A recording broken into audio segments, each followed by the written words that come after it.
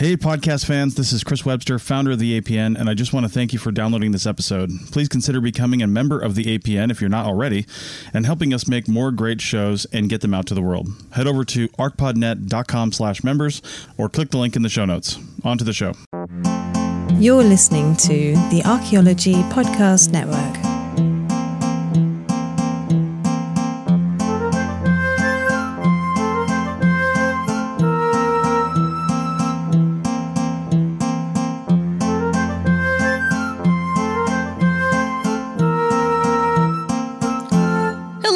And welcome to The Dirt, a podcast about archaeology, anthropology, and our shared human past. I'm Anna. And I'm Amber. And before we roll the dice and see what comes up in this episode, we've got some stuff. That's right. We have two patrons to shout out. First, we have Erica, and then Don leveled up from total dirtbag to absolute dirtbag. So thank you, Erica and Don. And listeners, if you want to support us and support the show at any level, we have a number of tiers at which you can provide a monthly donation to The Dirt. And all of that goes directly into the stuff we do for the show. So if you want to do that, you can over at patreon.com/The Dirt Podcast. And we're just really always blown away and grateful that people want to give us their dollars for this thing that we do that we love to do. Yeah. So thank you. Thanks, everybody. And thanks also to all of you who made this Spooktober our biggest yet. And it was so great to hear from some of you. The most spook. It was so great to hear from some of you throughout the month. Like, I know we're like growing and that's exciting, but it's still like blows my mind that I can say in an episode, like, if you know about this, please reach out. Hit us up. And then people did. And so as something of... we're not just yelling this into space. I know. It feels like I'm just yelling into the void. Amazing. Yeah. So as something of a coda to Halloween tide, let's share two of these letters. And so... Which are not scary. These aren't scary letters. So the first one is from listener Aisha, who wrote in about our haunted burial grounds episode. Which people seem to really love. People seem to like it. I told you in the episode that you did a really great job. Oh, thanks. Yeah, but it's nice. Yeah. And so Aisha says, Hey. Hello. I'm new to your podcast, and I just listened to episode 110. They built it on a haunted burial ground, and it reminded me of something. I'm binge watching True Blood these days, and what you said about IBG in relation to colonialism and post-colonialism echoed with what happens to Terry Bellafleur in season 5. Aisha goes on to tell me what happened because I don't remember. I think I stopped at like season 3. Terry Bellafleur was in the Marines, suffers I didn't. So Terry was in the Marines. He suffers from PTSD, and it has recently been revealed that during his time in Iraq, him and his buddies got high and paranoid, so they ended up murdering an entire town of innocent civilians on the 4th of July, which Aisha says seems like a significant date in a colonial or post-colonial context. But Aisha. Yes. But one of the civilians, a mother, curses the Marines responsible, and then they all get haunted by a fire demon. I do remember this.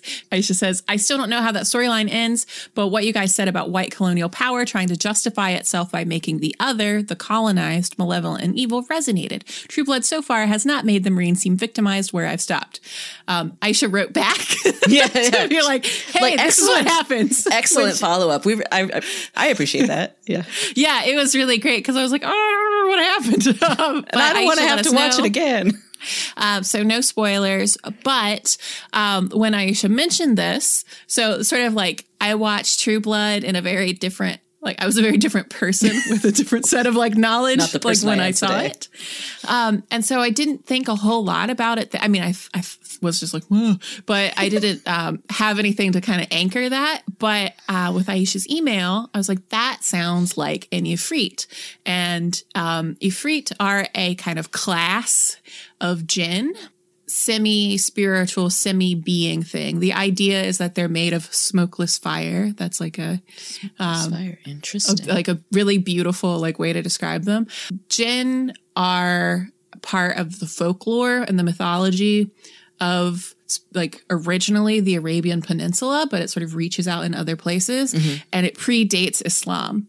That they're mentioned in the Quran a couple times, but really there's something like older and deeper, and like part of like cultural traditions out of which like the like environment within which Islam was formed. Not that they like influenced, but they were there before. And so like when like Muhammad like received like the revelation and like started the religion, he would have that was known all about part that was Ifrit. all part of the world. Okay. So yeah, but the Ifrit is like is the fiery one. Okay. So there are like Ifrit, there are ghouls. So the word ghoul Yeah. is an Arabic word, and that's a type of jinn. And so the jinn actually are nothing like the genie in Aladdin. I wasn't going to say anything. No, I know better. I'm just saying like it's something. And so, but it is something that white people love a good jinn. And I'm saying all of this as somebody who has like done research, but like doesn't know because it You're external to that. Yeah, culture, because but- also like it's like external to the culture, but also external to sort of the like bodies of literature, because it's something that like factors into elements of like spiritualism and like mysticism. And so it's all something that people who are external to all of that love thinking about, because it's something that's sort of like scary and exotic. And the word Majnun in Arabic is crazy, and it means that you're possessed by a jinn. Like, because like jinn is like the root. Right. And so JNN jinn, Majnun is like, because we talked about this like with Chris Donley, where you have like the infixes and the suffixes and stuff. Oh, yeah, you can it's put an all infix. those bits around the root letters, and it makes other concepts. And so that's something that That's how Hebrew comes works up too. there. Yeah. Yeah. But if you want to like learn about jinn in a like a fun context, I really really recommend the novel Aleph the Unseen. Okay. And it's about a like hacker guy who ends up getting like wrapped up in the unseen world of the jinn. So thank you, Aisha, for like thank you. bringing this to our attention, because that's like exactly the sort of thing that like fits in with like what I was asking about, and like what other stuff is there, like these things that you could be like, that's exotic, that's weird, that's scary, and there's oh my gosh, I should have like scripted this so I wouldn't go. There's a Netflix show that is I think it's an Indian production company, but it's like it's on Netflix, and it's called Jinn, and Spelled DJIN? I think it's spelled with a D. Like, but like wondering. it's So not, people can find it. but pretty sure it was written by like a white Englishman. Okay.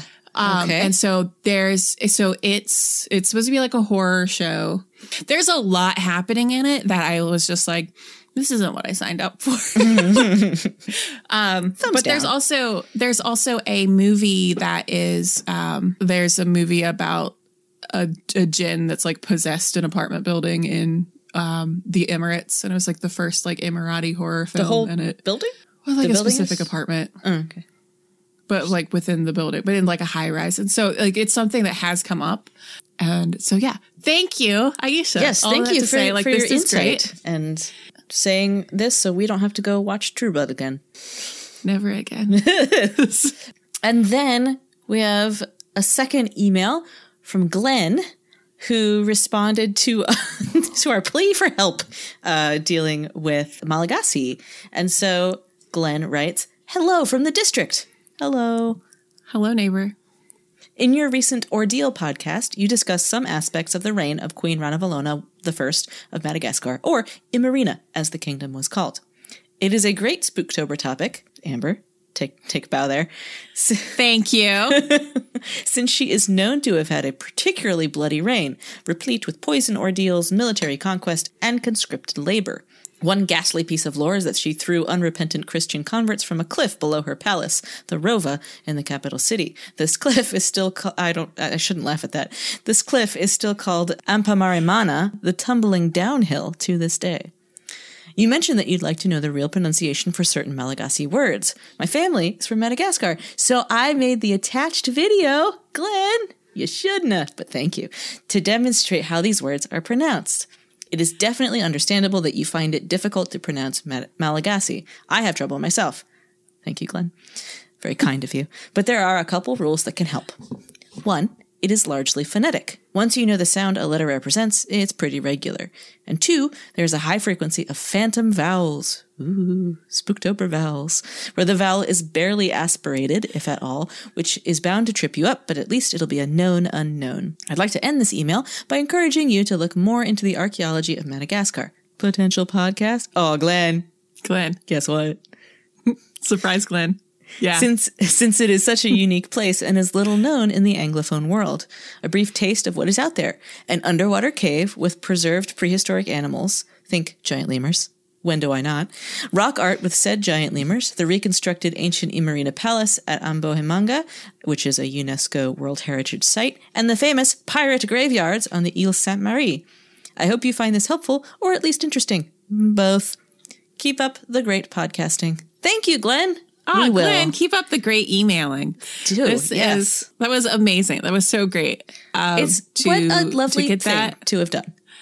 Yeah. And great news for Glenn and everyone. When I was preparing that Spooktober episode, I put Madagascar on the list of episodes to do soonish. Yeah, on deck. So, coming soon. TBD. Spring 2021 to your ears. TBD, but soon. Yeah. So we love hearing from you listeners with your insights, your questions, and your very kind words. Oh my goodness. Everyone is so kind. So thank you to everyone who has written in and listeners. If you'd like to do so as well, we do read them. We usually write back. Anna writes back. I say, oh, so nice. And then forget to write back. So we talk about the emails though. And we do. Yeah. I think I try to speak for both. To Anna. Wow. It's just an amanuensis over here. $20 word. So yeah, seriously. So if you have any questions or comments or tips, or you want to say hi, please do that at thedirtpodcast@gmail.com. Yeah. So a lot of up top business. Yeah. Sorry about that. Okay. That was fun. I told my mom about these emails and she was delighted. Momcast. So let's get down to business.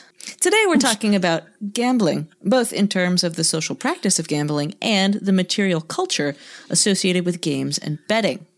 So let's jump right in by consulting the Cambridge Encyclopedia of Anthropology, in which the wonderfully named Anthony Pickles writes, quote, "Gambling is not a universal human activity. Betting is restricted to a subsection of any given population, and there are some areas of the world, most notably the Pacific Islands and Inuit communities, where gambling was once unknown.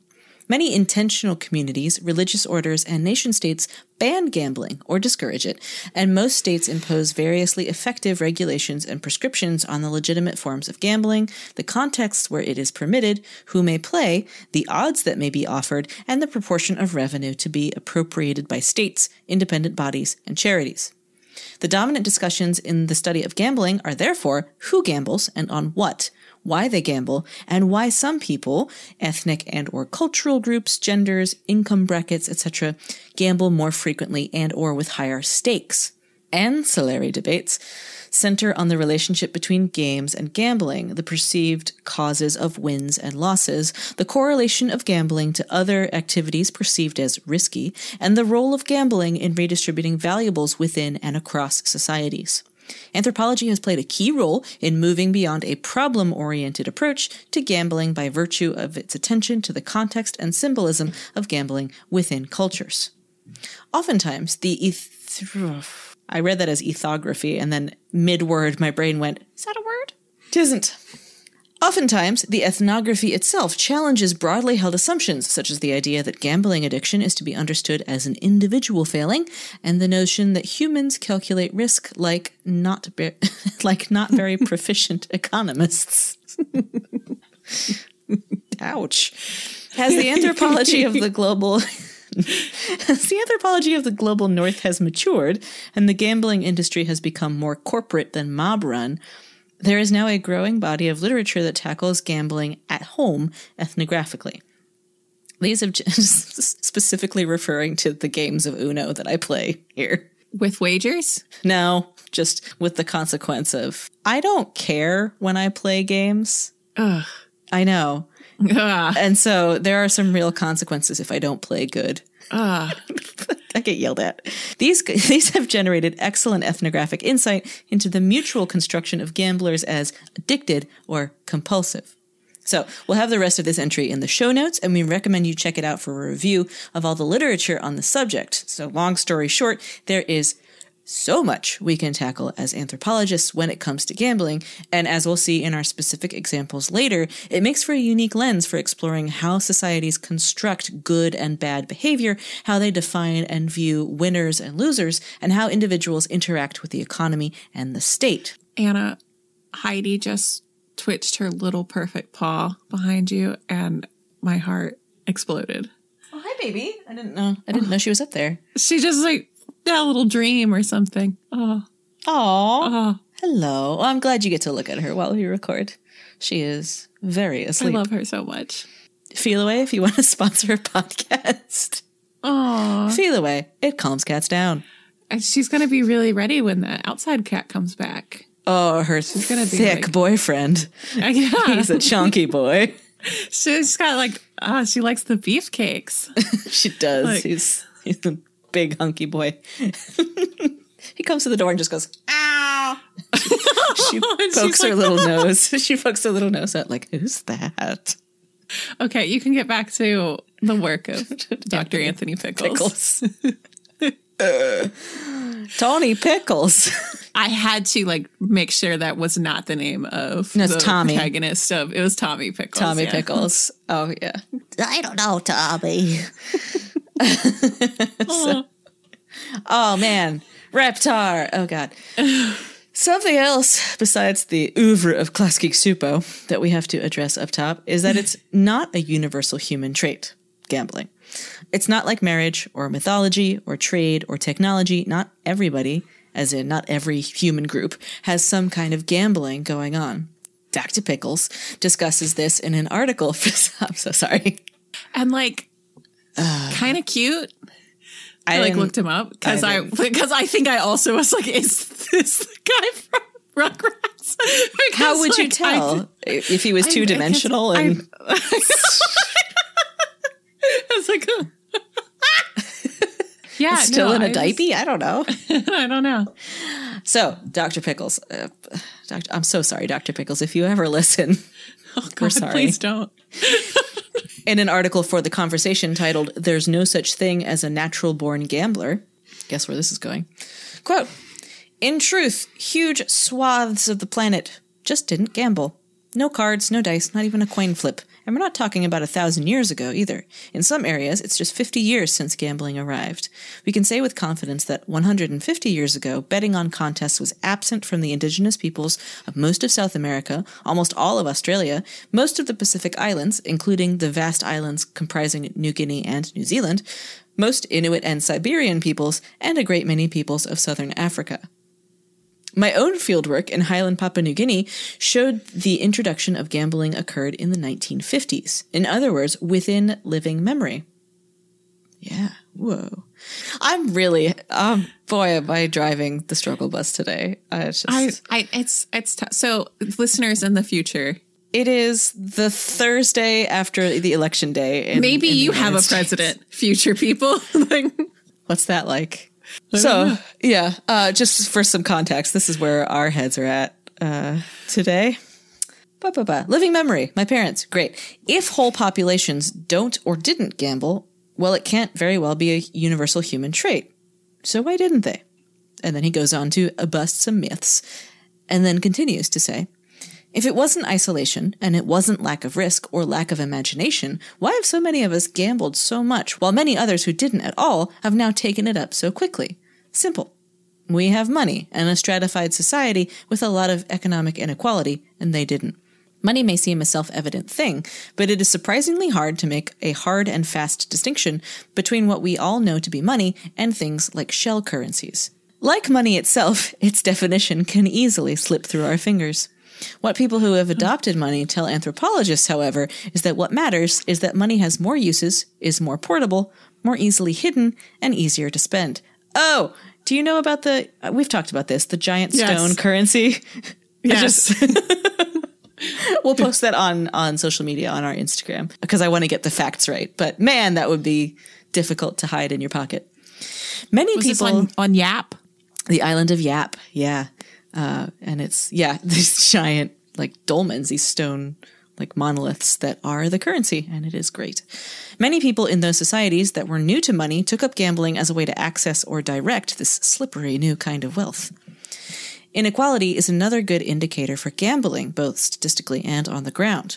Where I did my fieldwork, gambling arrived with the return of the first migrant laborers, young men who, along with a knowledge of gambling, brought back what seemed like huge wealth and who had the potential to upend traditional hierarchies. So that's kind of a very regional look at this trend, but specifically within where he did his fieldwork. So to zoom out and look at gambling on a global scale, let's turn to the other primary writer we found on the subject. And by we, I mean Amber. Thanks, bud. Per Binde. I forgot to bother my Swedish coworker to be like, how do I say this Swedish name? Let's go with Per Binde, who's been researching gambling for the past 20 years. In his article, Gambling Across Cultures, Mapping Worldwide Occurrence and Learning from Ethnographic Comparison, he does what the title says. He highlights several factors it's a good title, that influence whether gambling might be seen in a society, which include 1. Presence of commercial money. 2. Societal complexity. The more complex the society, the higher the likelihood of there being games of chance, which ties into the next one, which is the type of social and economic system. If more money means more power and upward social mobility, then gambling is a way to increase economic and social capital. 4. Uncertainty.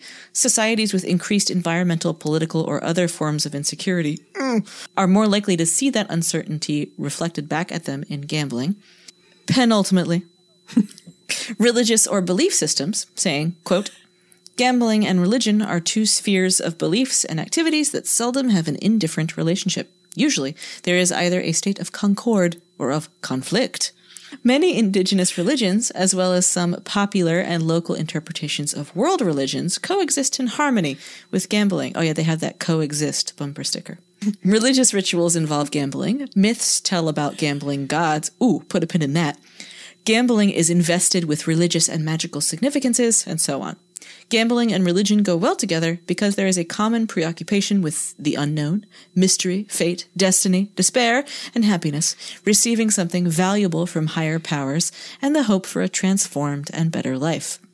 Monotheistic world religions, however, claim a monopoly in such matters and tend to criticize gambling. Several authors have suggested that religious denunciation of gambling is in part due to a conception that gambling competes with religion. Can't pray if you're gambling. And then, finally, ultimately, proximity to other societies with gambling, which could lead to cultural diffusion. Yeah, you learn it from the neighbors.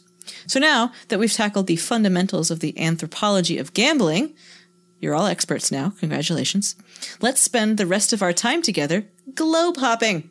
Amber, take me away. So, I didn't realize when I first started working on this episode that this was going to happen. But this week, we get to talk about a seminal work of anthropology. Germinal. So welcome to our graduate seminar, the Dirt 601, in which we're reading Clifford Geertz. Geertz.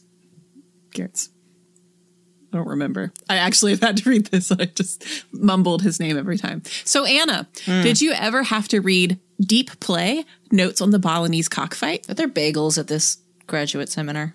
Only if you bring them. No, I didn't. You didn't? Okay. I didn't. Okay. That's fine. It's okay. I didn't read it. I remembered the context of like why I had to read it and just like, silly. This is a silly class. So, all right. Before we get into the essay itself, let's pause to contextualize its author.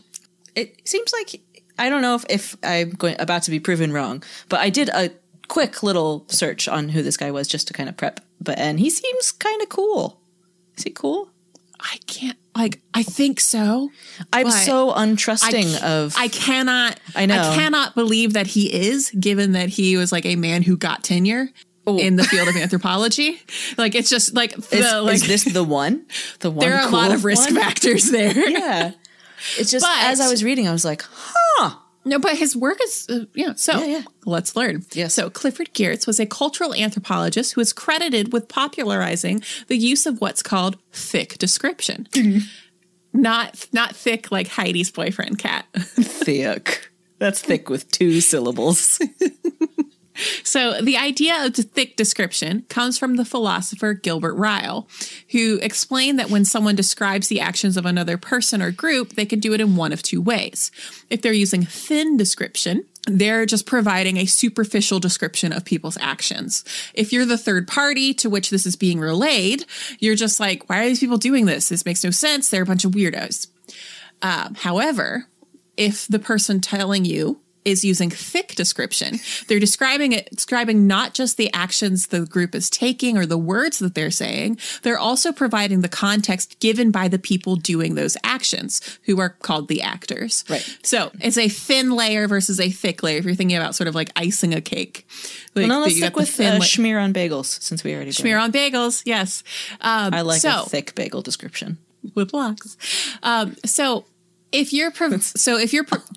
Anna. Also a philosopher. I'm so sorry. The philosopher John Locke. I'll allow it. Sorry I yelled at you. I yelled at you like you were my dog. I am being naughty. Stop scooting. So if you're provided the context that's interpreted by the actors, so you aren't hearing what the anthropologist thinks they're doing. You're hearing the anthropologist tell you what they told the anthropologist they're doing. They're saying, oh, we do this for X reasons, or it's significant to me in such and such ways. It's possible for you as that third party to be like, oh, I get it. Like, your culture is different from mine. But with the context you're providing me, I understand how this makes sense to you and how it's natural for you. And so that additional context is helpful for future researchers too, because it's more data that can be used in considering future questions. So it's more data. Like, it's, if they recorded it correctly, like, it's sort of like what they're conveying can be used as data as if you were there talking to them too. So the anthropologist isn't just recording what they're seeing and how they're interpreting it. They're recording what everyone else in the situation is saying and explaining and expressing. So Gilbert Ryle comes up with thick description as a concept in 1949, which is like sort of wild to think that within like our grandparents' lifetime, certainly. Like, our grandparents could have been the ones being like, yeah, duh. Like, coming up with it, like that. It's like, that's new. It's new that you would ask people why they do things and listen. Like, that's amazing. So Clifford Geertz adopted it and like completely rocked the anthropological world with it. Like, who knew? Asking people what's up and why they do stuff. Amazing. And in one direction, awesome, great, super glad he came up with it. Kind of sad that it was so late. But it's also like, it's a line between like people talking about like the curious natives, right? And like actually like, I know, but doing 1949 is just like, I know it didn't come to anthropology in 49. It came in like the 50s. So Geertz also did tons of other stuff in the realm of anthropological theory and ethnographic practice. But for today, we're just going to take a peek at his most famous book, The Interpretation of Cultures, which was published in 1973. And the most famous essay of that book is Deep Play, Notes on the Balinese Cockfight. It's linked to in the show notes, so you can read it in full. But something that helps out Geertz's cause is like the fact that he's a really great writer. So I'm going to read a bit from it to you. Now, a few special occasions aside, cockfights are illegal in Bali under the Republic, as for not altogether unrelated reasons, they were under the Dutch, largely as a result of the pretensions to Puritanism radical nationalism tends to bring with it. The elite, which is itself not so very Puritan, worries about the poor, ignorant peasant gambling all his money away, about what foreigners will think, about the waste of time better devoted to building up the country. It sees cockfighting as primitive, backward, unprogressive, and generally unbecoming an ambitious nation. And as these other embarrassments, opium smoking, begging, or uncovered breasts, it seeks, rather unsystematically, to put a stop to it. As a result, the fights are usually held in a secluded corner of the village in semi-secrecy, a fact which tends to slow the action a little, not very much, but the Balinese do not care to have it slowed at all. In this case, however, perhaps because they were raising money for a school that the government was unable to give them, perhaps because raids had been few recently, perhaps, as I gathered from subsequent discussion, there was a notion that the necessary bribes had been paid, they thought they could take a chance on the central square and draw a larger and more enthusiastic crowd without attracting the attention of the law. They were wrong. In the midst of the third match, with hundreds of people, including, still transparent, myself and my wife, fused into a single body around the ring, a superorganism in the literal sense, a truck full of policemen armed with machine guns roared up. Amid great screeching cries of "Policie, policie" from the crowd, the policemen jumped out and, springing into the center of the ring, began to swing their guns around like gangsters in a motion picture, though not going so far as to actually fire them. The superorganism came instantly apart as its components scattered in all directions. People raced down the road, disappeared headfirst over walls, scrambled under platforms, folded themselves behind wicker screens, scuttled up coconut trees. Cocks armed with steel spurs sharp enough to cut off a finger or run a hole through a foot were running wildly around. Oh, no. Everything was dust and panic. On the established anthropological principle, when in Rome, my wife and I decided, only slightly less instantaneously than everyone else, that the thing to do was to run too. We ran down the main village street, northward, away from where we were living, for we were on that side of the ring. About halfway down, another fugitive ducked suddenly into a compound, his own, it turned out, and we, seeing nothing ahead of us but rice fields, open country, and a very high volcano, followed him. As the three of us came tumbling into the courtyard, his wife, who had apparently been through this sort of thing before, whipped out a table, a tablecloth, 3 chairs, and 3 cups of tea, and we all, without any explicit communication whatsoever, sat down, commenced to sip tea, and sought to compose ourselves. That's so, wow. I love that. Isn't that great? And so after describing this experience from which I read the above excerpt, Geertz explores the role of the cockfight and the relationship between cocks and masculinity, which is the double entendre exists in English as well as Balinese. Okay. As well as the culture of cockfighting and what goes into maintaining the sport and its participants, both human and bird. Geertz is also a pioneer of symbolic anthropology. They are doing these things as symbols of other aspects of their identity and society. But that really comes through in his conclusion that the cockfight itself is a Balinese commentary on the Balinese.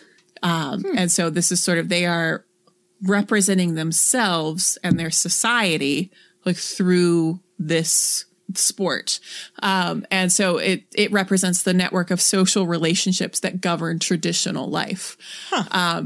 And so it's really, there's a reason why it's a seminal work, because it's sort of like, I feel like my professor, I think, might have assigned it to be like, hey, you can write okay. And people and still do anthropology. I feel like it was like a bit of a dunk. But unless there are any further questions, class is dismissed. Let's take a break. It's Chris Webster again. If you haven't checked out our new parent website, kulturomedia.com, then please do. Kulturo is spelled Kulturo, and it's where we promote all of our live events. We've got one coming up in November.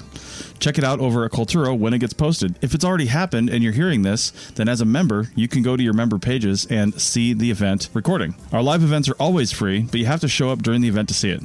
So that's kulturomedia.com for all our live events and more. kulturomedia.com.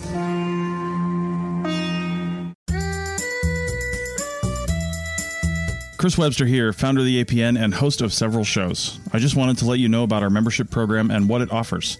Members of the APN get, for just $7.99 a month, or cheaper if you pay for the year, ad-free episodes so you don't have to listen to me on the breaks, membership in our Slack team so you can continue the conversation with hosts and other members, and exclusive access to any of our live event recordings. Live events are always free, but you only get to watch the recording if you're a member. So head over to arcpodnet.com/members for more info and to become a member. Our podcasts are always free, but this is just a little something extra and it really helps us out. That's arcpodnet.com/members. All right, we are back.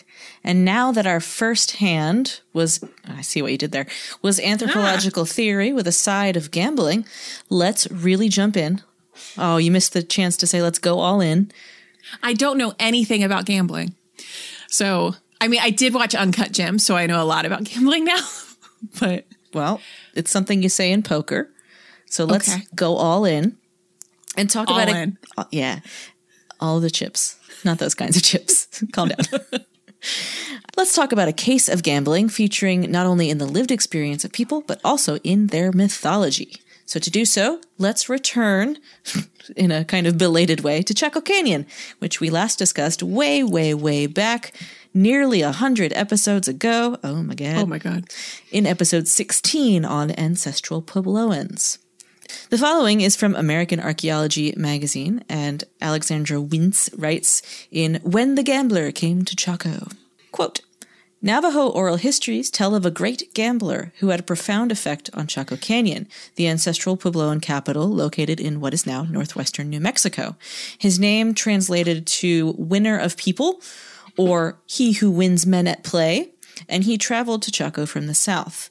Once there, he began gambling with the locals, engaging in games such as dice and foot races. He always won. Faced with such a formidable opponent, the people of Chaco lost all their possessions at first. Then they gambled their spouses and children, and finally themselves into his debt. With a group of slaves now available to do his bidding, the gambler ordered them to construct a series of great houses, the monumental architecture that fills Chaco Canyon today. To archaeologist Rob Weiner, the story of the gambler reveals a previously unappreciated part of Chaco's past. Through his betting skills, the gambler became powerful enough to coordinate the immense amounts of labor and planning needed to build Chaco's architecture. And the archaeological record at Chaco supports the oral histories. For more than a century, researchers there have unearthed hundreds of gaming-related artifacts such as bone dice and wooden sticks. Such games would have played a crucial role in developing and maintaining community relationships at Chaco, said Weiner. People from different family groups might have settled minor arguments with a friendly game of dice. Or neighboring communities could have brought their best goods to wager during a high-stakes sporting game, much as a bookie might take a bet on the Super Bowl today. Are we allowed to say Super Bowl? Superb owl. And so Weiner says, quote, Gambling was taking place in Chaco, and it had a lot of social repercussions, end quote. We learn more about those social repercussions from Weiner himself in the journal American Antiquity, in which he gives us a case study with actual material stuff from the ancient Puebloan site of Chaco Canyon. He says, the rituals of gaming and gambling between outlier communities or between outlier communities and groups from Chaco would have given people who may not have spoken the same language a way to interact and make social connections, exchange goods and information, meet marriage partners, and feel a general sense of connectedness as participants in the Chaco Big Idea, which makes it sound like some sort of multi-level marketing. Well, it's not a pyramid scheme, because if it were a pyramid scheme, they wouldn't be a part of it. That's what everybody who's like is in an MLM says. It's not a pyramid scheme. Okay. If it were a pyramid scheme, I wouldn't do it. Of course not. Furthermore, ceremonial gambling matches related to rain-making and divination, as known ethnographically among the Pueblos, may have been a ritual vehicle through which Chacoan religious ideology was performed, participated in, and reproduced.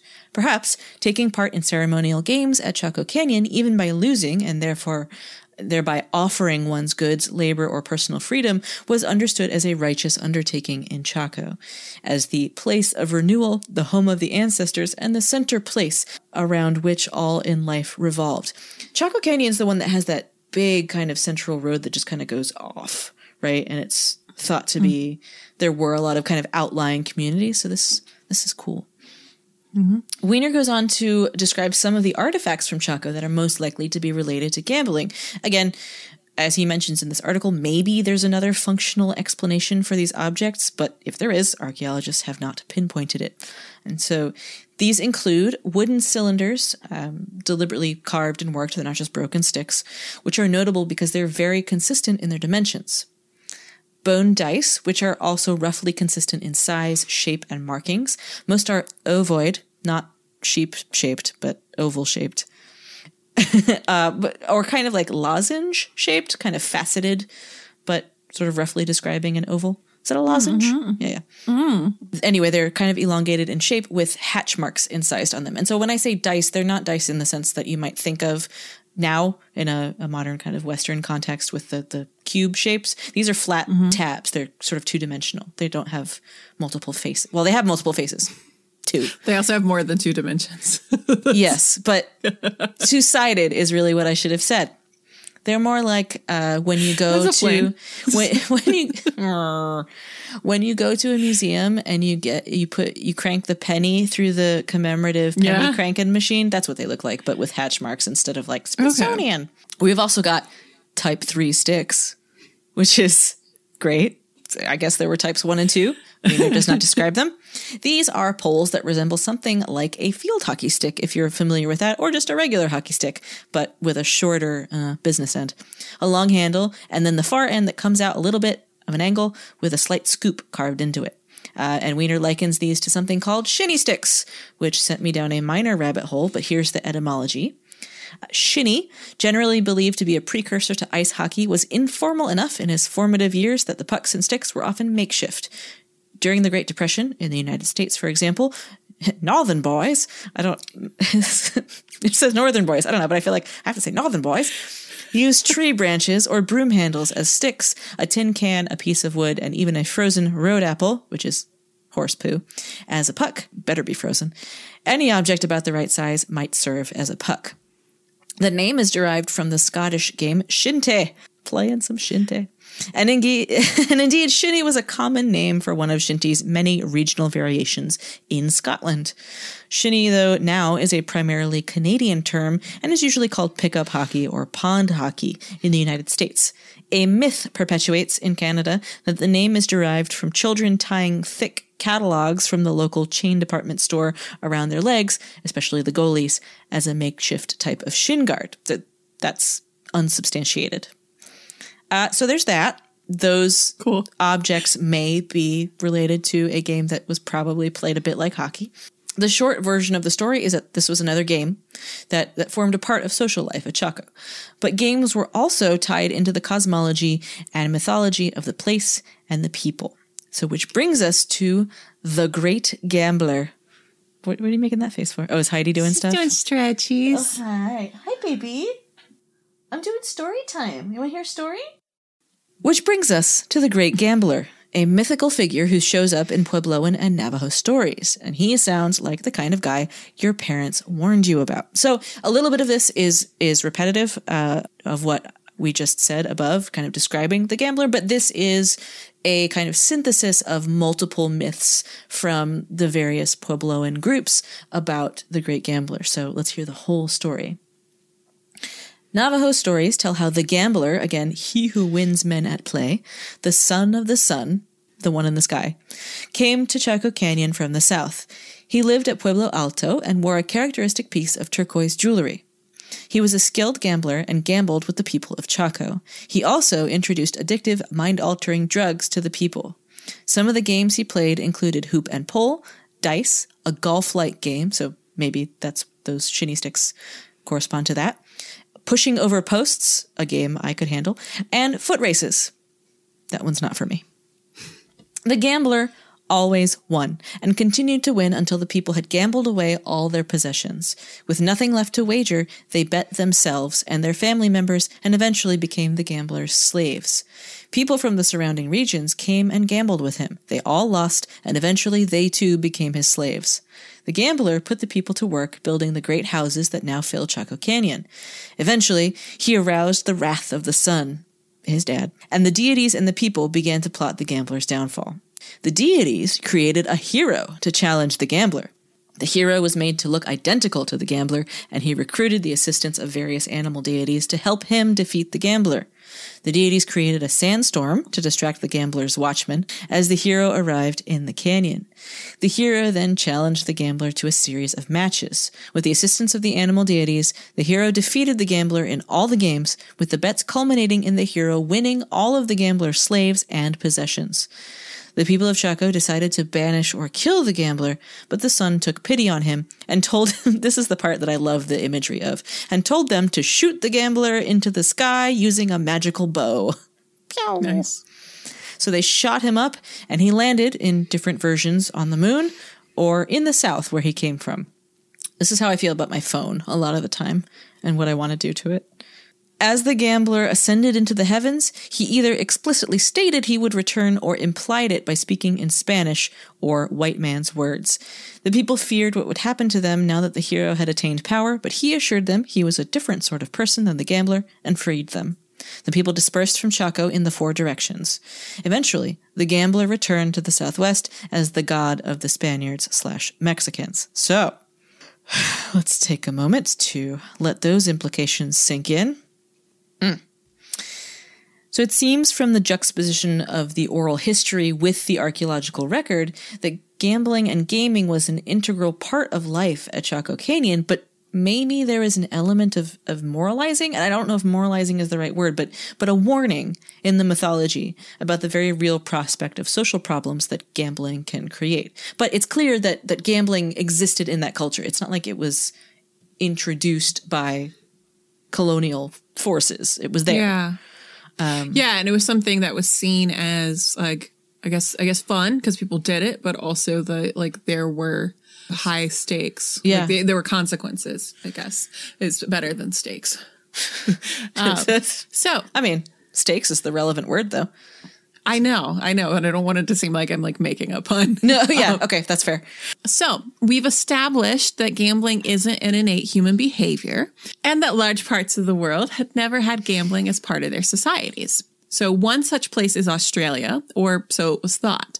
So much of the Australian continent has no tradition of gambling prior to colonization, but of course there's no monolithic culture in Australia. So we can't necessarily say that the Aboriginal Australians of the southeastern coast, what's today Victoria and New South Wales, would have had the same approach or lack thereof to gambling as in Northern Australia.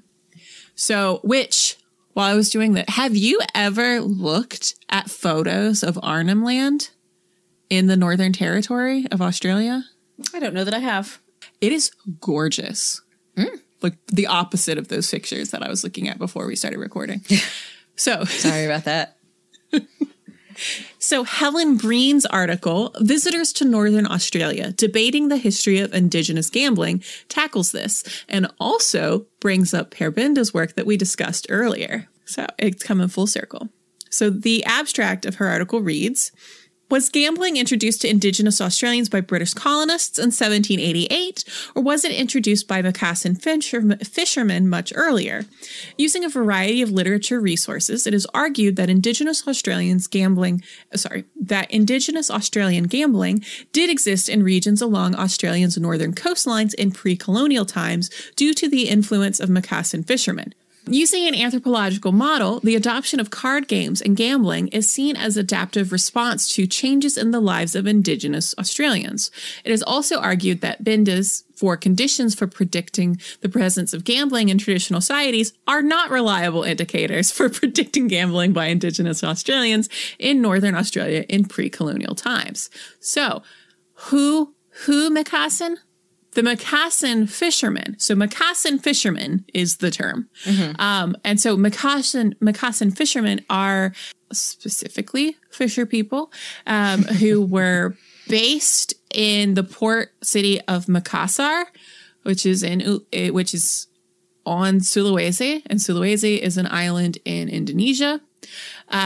And so they traveled, so they were involved in like maritime like trade and exploits from Sulawesi to the coastline of Arnhem Land and the Kimberley, which are both in Northern Australia. And so they were on that like well before European settlement in Australia until the early 20th century. So that was sort of the era of the Macassan fishermen. I'm assuming that's where the term antimacassar comes from, like a macassar being like a hair oil or something, I think. And an antimacassar is something that you, like a kind of doily thing that you drape over your seat so you don't get stains on it. I have no idea what you're talking about. Alrighty. Yeah, it's a piece of cloth put over the back of a chair to protect it from grease and dirt, or as an ornament. Used to keep macassar oil off of things. Interesting. I assume came from that place. Interesting. All right. Doo-doo. Well, Helen Breton goes through all the stuff, but what I thought was very interesting was that she, like, shots are fired. Pew, pew. And so she says, Binda's first condition for gambling to arise is not met in having and using commercially available domestic money, yet a mutually advantageous economic exchange system was used for trade and gambling by early Indigenous Australians in northern regions. Binda's second condition for gambling to exist due to social inequality, vast gaps in class and wealth, is not met in egalitarian Indigenous Australian society, yet gambling was present in northern parts of Australia in pre-colonial ages. Binda's third condition for gambling to arise, that of social complexity, is not met through the narrow definition of established large settlements. Given a more comprehensive definition of social complexity, possibly including over 40,000 years of ancient culture and society, this condition could be regarded as being partly met. And then Binda's fourth condition for gambling to arise under certain kinds of competitive intertribal relations is partly met, as some small-scale regional fighting and warfare did occur, but it was countered by successful peacekeeping strategies. Even so, gambling was present in some Northern Australian Indigenous groups before European colonization. So what she argues is that it was probably, it did exist before the arrival of Europeans. It was probably introduced by the Macassan fishermen. Mm-hmm. And it caught on and was something that people did, even though their society didn't have these like hallmarks, which is very interesting and a good reminder that it's like almost impossible to come up with rules that dictate human behavior. Yeah, every aspect of human behavior. Because guess what? We're complicated and weird. Yeah. And that's okay. So, so let's mull over that and take another break. Let's do that.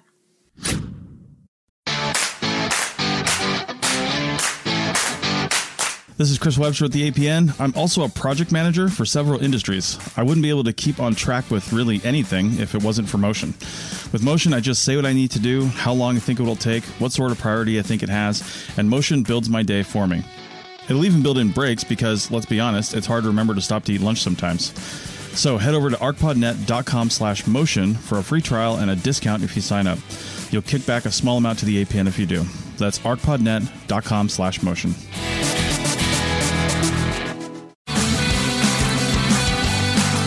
Hey fans of APN podcasts, we've got lots of designs over at our TeePublic store. Every purchase helps out the APN with a few cents back to us. Check out the high-quality t-shirts, stickers, phone cases, coffee mugs, and a lot more.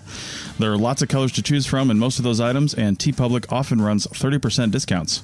So check out the store at arcpodnet.com/shop. That's arcpodnet.com/shop, and click on the link. We're back. And hey, are you hanging around in the medieval Adriatic? You looking for a good time? Well, Oh, no. I have good news and bad news. The good news, there were definitely games of chance to be had in the Middle Ages in the Adriatic region, and that today is Italy, Croatia, Montenegro, Albania, and Bosnia and Herzegovina, usually just called Bosnia. But you'd need to be very careful about what you played and where. Some games were sanctioned by cities, some were outlawed, and it varied from town to town. So this is from medievalists.net. In her article, Ludus Zardorum, Moral and Legal Frameworks of Gambling Along the Adriatic in the Middle Ages, Sabina Florence Fabianic examines how gambling was practiced and regulated in said towns. So here we go, a hefty quote. Gambling was strictly forbidden only in Split, which is a city in Croatia, except during the Christmas season and Carnival, as was any kind of game of chance, but playing cards, that is, the usual card games, was allowed. In contrast, in Rijeka and its whole district, all games were forbidden in general. Dice, cards, and something called Korigalo. Korigalo. No idea. But the city acknowledged the need to play for entertainment, so the city is just like, oh, fine. So 3 types of games were legal, Ronfa and Triunfa, while Basetta, played for profit, was only allowed under the condition that a bet did not exceed 4 shillings and that no player was allowed to exceed the upper daily limit of bets, which was set at £6 in total. The fine was £5. Some committee came up with this. In Dvigrad, it was apparently also forbidden to play cards and gamble. The innkeepers and their staff were authorized to keep order in their places, and in the port on Lim Bay. Thus, they could fine individuals who played these games. In Dubrovnik, gambling and playing cards per se were not forbidden, but if games of chance included the possibility of giving something in pawn, then the people were fined who lent money to the players. In Skradin, gambling at night was punishable, but there was no special regulation of gambling during the day. In Kotor, you think you want people gambling at night just because, like, that's when they're not working? I don't know.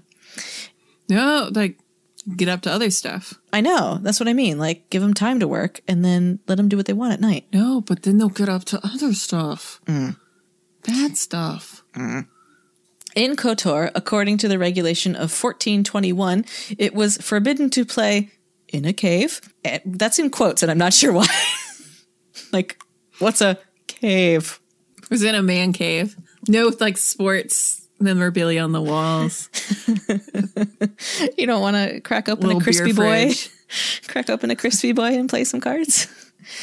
So you can't play in a cave, man or otherwise, and in secret places and games in which someone lost while others gained. However, playing games with dice was allowed.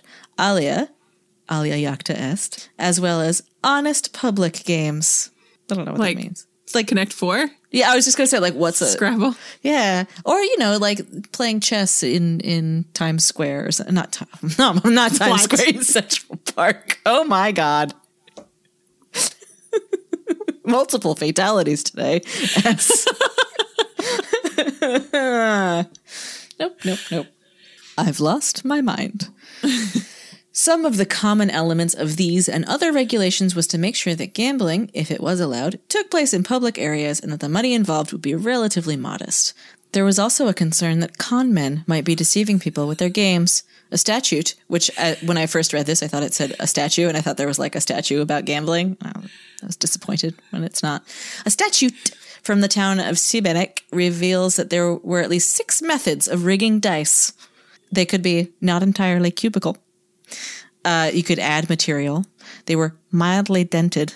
So, like, material added that, like, weights them? Is that the idea? Yeah, so either material was added, I guess, on the interior of the dice. I'm not sure how you would add it to the exterior and have it not be obvious. You could do like a little glob or something. Yeah, but you'd be able to see it. So I am assuming that the material added would be on the interior. I mean, it's going to be pretty obvious if it's not entirely cubical. Not necessarily. The proportions could just be kind of off. I don't know. Okay. Because a lot of times these things were made of like bone or, you know, like hand carved. It's pretty difficult to, you know, it's not like these are die cast or something. So they could be mildly dented. Oh, okay. Well, with obvious things. They had the same number on 2 sides. So check your dice before you play, I guess. They were filled with lead or mercury, or they were rubbed with a magnet. I guess that only works if you're playing on a metallic surface and it just goes against the insane clown posse. How does it work? Look, I got a reference. Yeah, good job. I was going to say against you playing against Ian McKellen as Magneto. He'd probably kill you. If you accused him of cheating. So there could be shady dice. Meanwhile, some civic officials saw a benefit in allowing gambling. In the Italian city of Ancona, where gambling was legal, the commune collected taxes on the winnings and collected special rents from the houses where it was played. Fabianek adds that it was possible that Croatian towns also found a way to make money by permitting gambling. And that reminds Legalize it. Hashtag legalize it. That reminds me, do you know how the idea of the National Lottery got started? No.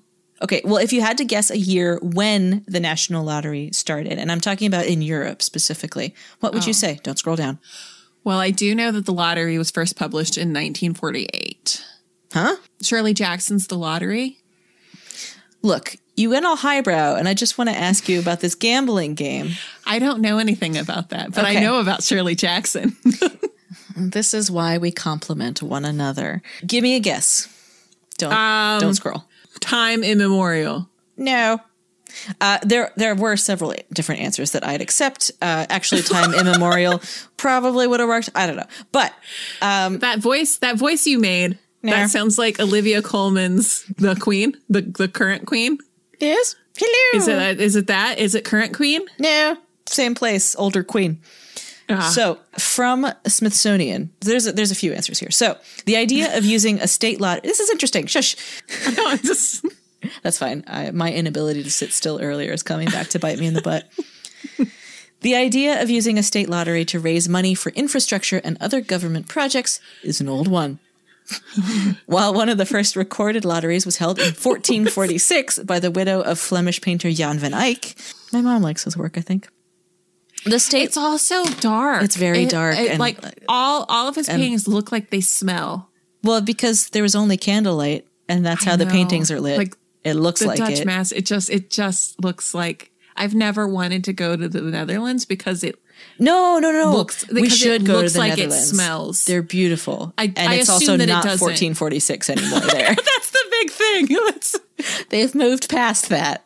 I think there's electricity now. They've got dehumidifiers now. So Jan van Eyck, he did. And his widow recorded a lottery that was held in 1446. But the state lottery dates back to ancient civilizations like the Roman Empire and China's Han Dynasty, which used money raised by a type of lottery called keno, still around today, to fund the Still building. around. Yeah, to fund the building of the Great Wall, according to the North American Association of State and Provincial Lotteries. But the one that I was referring to when I asked you about the date was Elizabeth I, Lizzie the First, about whom Don't you, we? you Don't we care not currently at have all. an Elizabeth? She's the second one. Took that long. Yeah, because they were all kings for a while.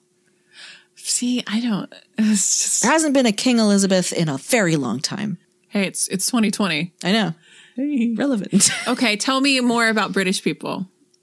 Try to care.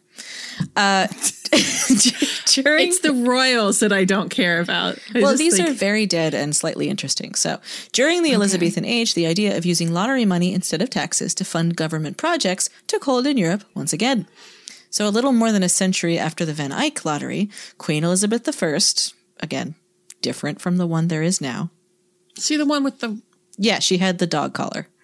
Okay. The cone of shame collar. Yeah, they loved the ruffs. Elizabeth I was looking for a way to raise money for several large public projects, in particular, the rebuilding of ports and building new ships for the royal fleet, which I don't know if you know or care, but at this time, this is when Queen Elizabeth built the British Navy into this huge force and defeated the Spanish Armada. Spain. Yeah, kind of a Spain. thing. Yep. Mm-hmm. Yeah. So at the time, in 1567, when she was doing this, trying to do this massive project of building this giant fleet of ships, she had two choices: levy a new and potentially onerous tax on her citizens, or hold a lottery. The Queen decided to go with the latter and established England's first state lottery.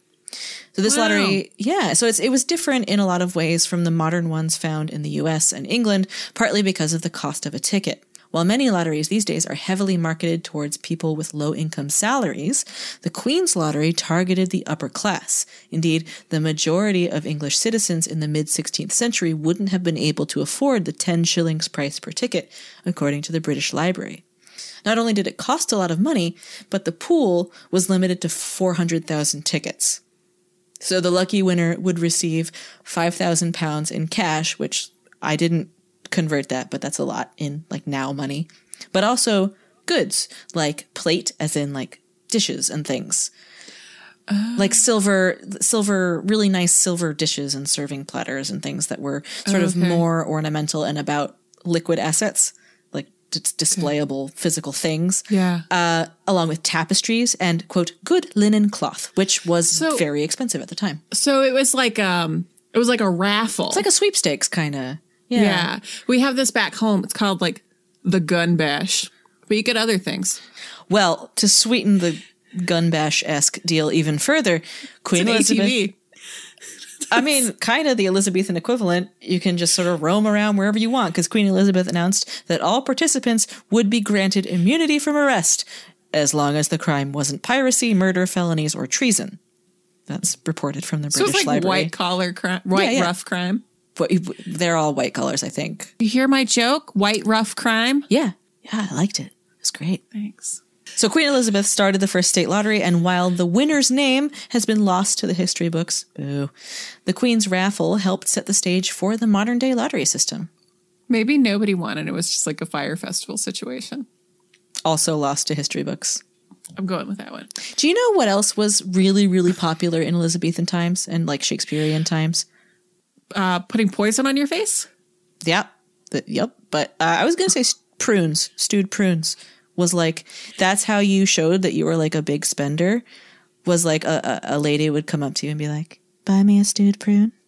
Everyone in Elizabethan times was dying from face poison, but super regular. So there's that. History smelled bad. We're going to have to just deal with that. Yeah. So I've got one last story to share. And this time it's from Barbados. This story focuses on enslaved Africans who brought with them traditions from their homes in Western Africa. So this is explored in depth in a master's thesis by Katrina Ann Cristiano, entitled Gaming Among Enslaved Africans in the Caribbean, whose abstract is as follows.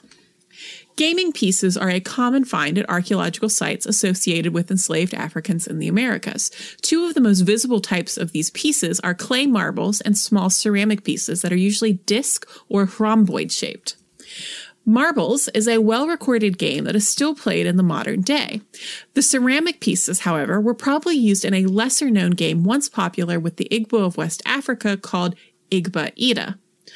An African game that has worldwide popularity, Mancala, was likely also played by enslaved Africans in the Americas, though the game leaves few archaeological markers. These games functioned as both a medium for leisure time activities and a means of negotiating the social world for the enslaved.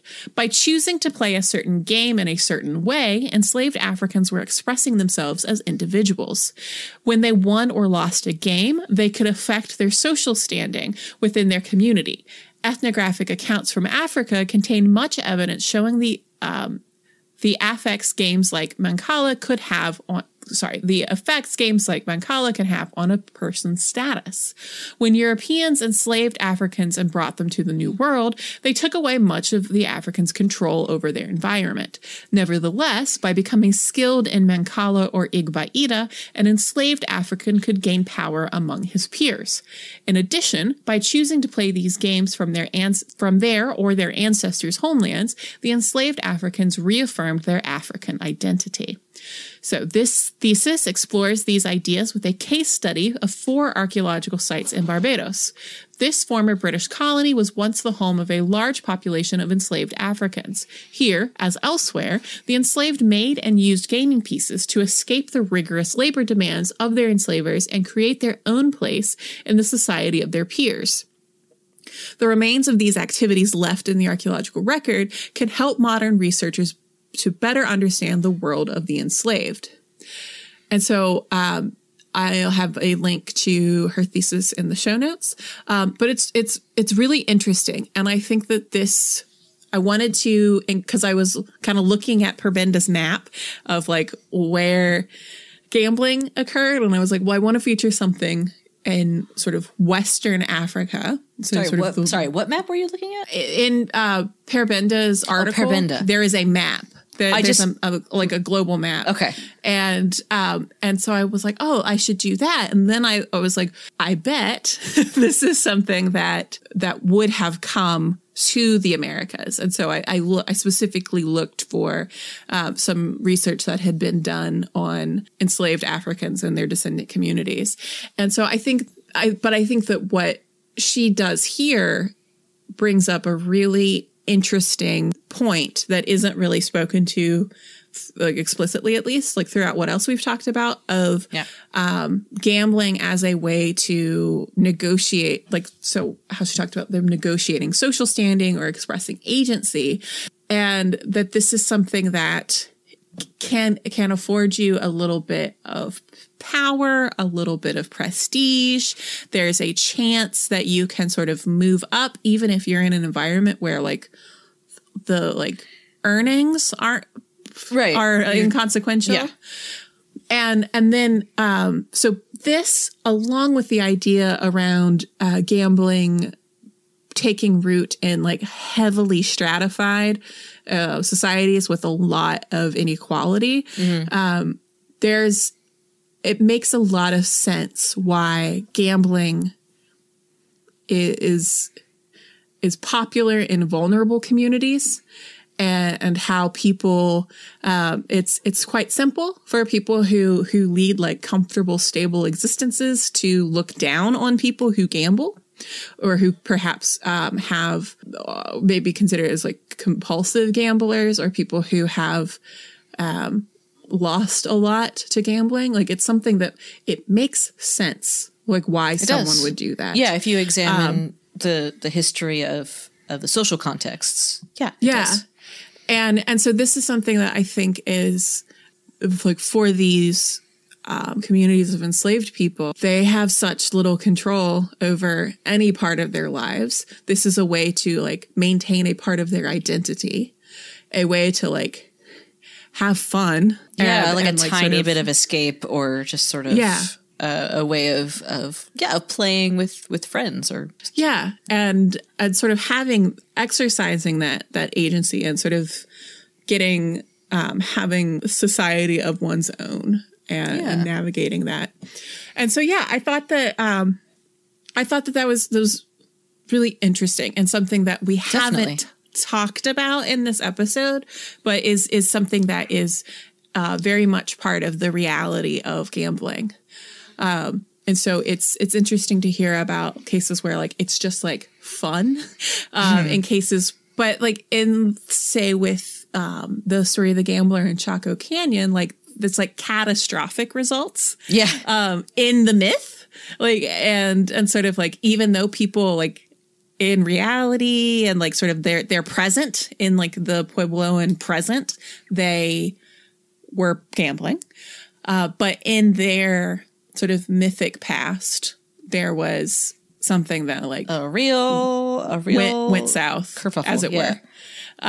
Literally. Oh, very good. So I wanted to, so thinking about, like, what we've discussed as kind of how you can demonstrate that gambling happened, like, how you can or possibly can't, really, depending on who you talk to, kind of predict, like, how likely it is that gambling takes place in a traditional society. I wanted to ask you about, like, is this something that you could see being something that would happen, like, in the deep past? Like, is this like did Neanderthal would Neanderthal communities, like, qualify for any of this? Like, what do you think? Well, okay, so if we take who was it that challenged the Parabinda rules? Helen Breen. So if we take a cue from Helen Breen and realize that there's not a single kind of net that we can cast over societies and go, yes, they fit the qualifications, we can predict gambling.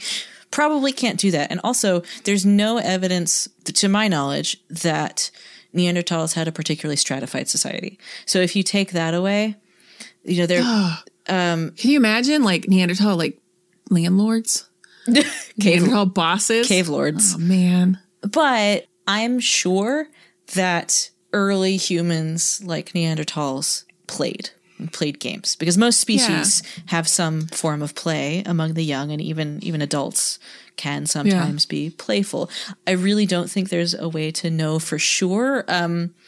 Mostly because we have such an incomplete picture of what the average Neanderthal group, or the average kind of, once we get into Paleolithic time, so like 20,000 years ago backward, let's say, for the purposes of this, there's really no indication that groups were anything other than family groups or kind of small, kind of combined groups of people that may have had some kind of hierarchy. Like there may have been kind of dominant people, but it certainly wasn't socially stratified, because they were too busy living that hunter-gatherer lifestyle to really have kind of a sense of... And like hunter-gatherer groups are usually like more egalitarian.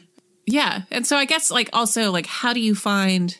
Like, okay, so evidence of like tournaments and things, right? Like, even exactly. If you're like, and what would the physical remains look like? Because so, I mean, if you're just hanging out, ask any archaeologist who's ever been bored on site. Like, you throw a pebble at a bucket, or like you throw a trowel.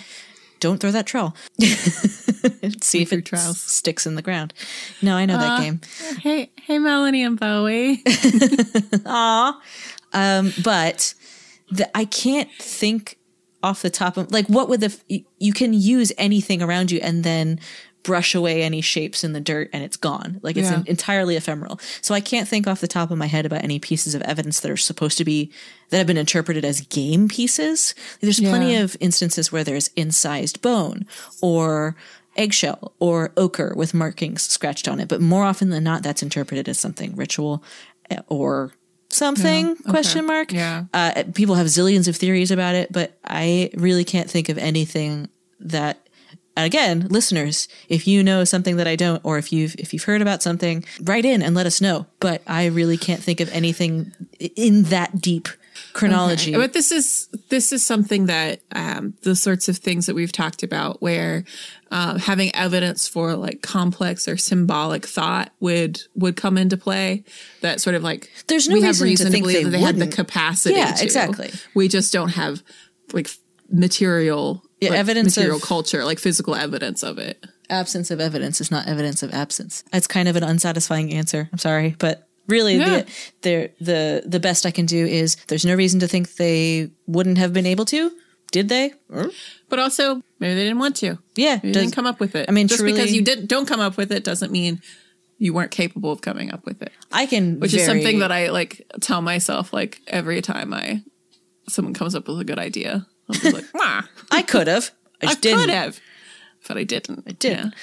Yeah, I mean, I like to think sometimes about what it looked like when a Neanderthal was bored. Maybe they didn't have a lot of idle time. So that's where we will leave you today, players. We'll be back in your ears next week. But if you can't wait, guess what? You can spend literal days of your life listening to our back catalog on Spotify, Apple Podcasts, or wherever else fine podcasts are sold for free. Yeah, and while you're there, you can leave us a review on Apple Podcasts if you have not done so already. And you might hear it at the top of the show. Yeah. Yeah. And so you can also find us on social media. We're on Facebook at The Dirt Podcast. We're on Twitter at Dirt Podcast. And on Instagram, we're The Dirt Pod. Yeah. And if you want to see that all smushed together in one place, plus merch and the button that lets you sponsor an episode on a topic of your choice and much more, you can do that at thedirtpod.com. And just one more time, thank you everyone who has reached out to us and talked to us on any of the social media platforms. We really, really love hearing you and engaging with you and talking about this stuff, because we do this podcast because we love this stuff and we love that you love it too. So come geek out with us wherever you like on any of those social media platforms, or at thedirtpodcast@gmail.com. Thanks, everybody. Thank you. We love you. Goodbye. Goodbye.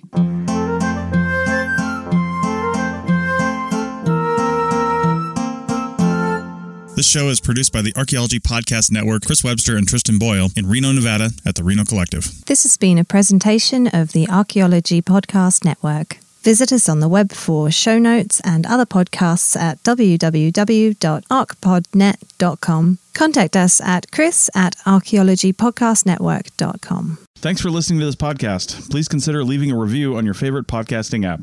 You could also consider becoming a member so we can keep content like this free and available to all. Check out pricing and info at archpodnet.com/members. Thanks again and have a great day.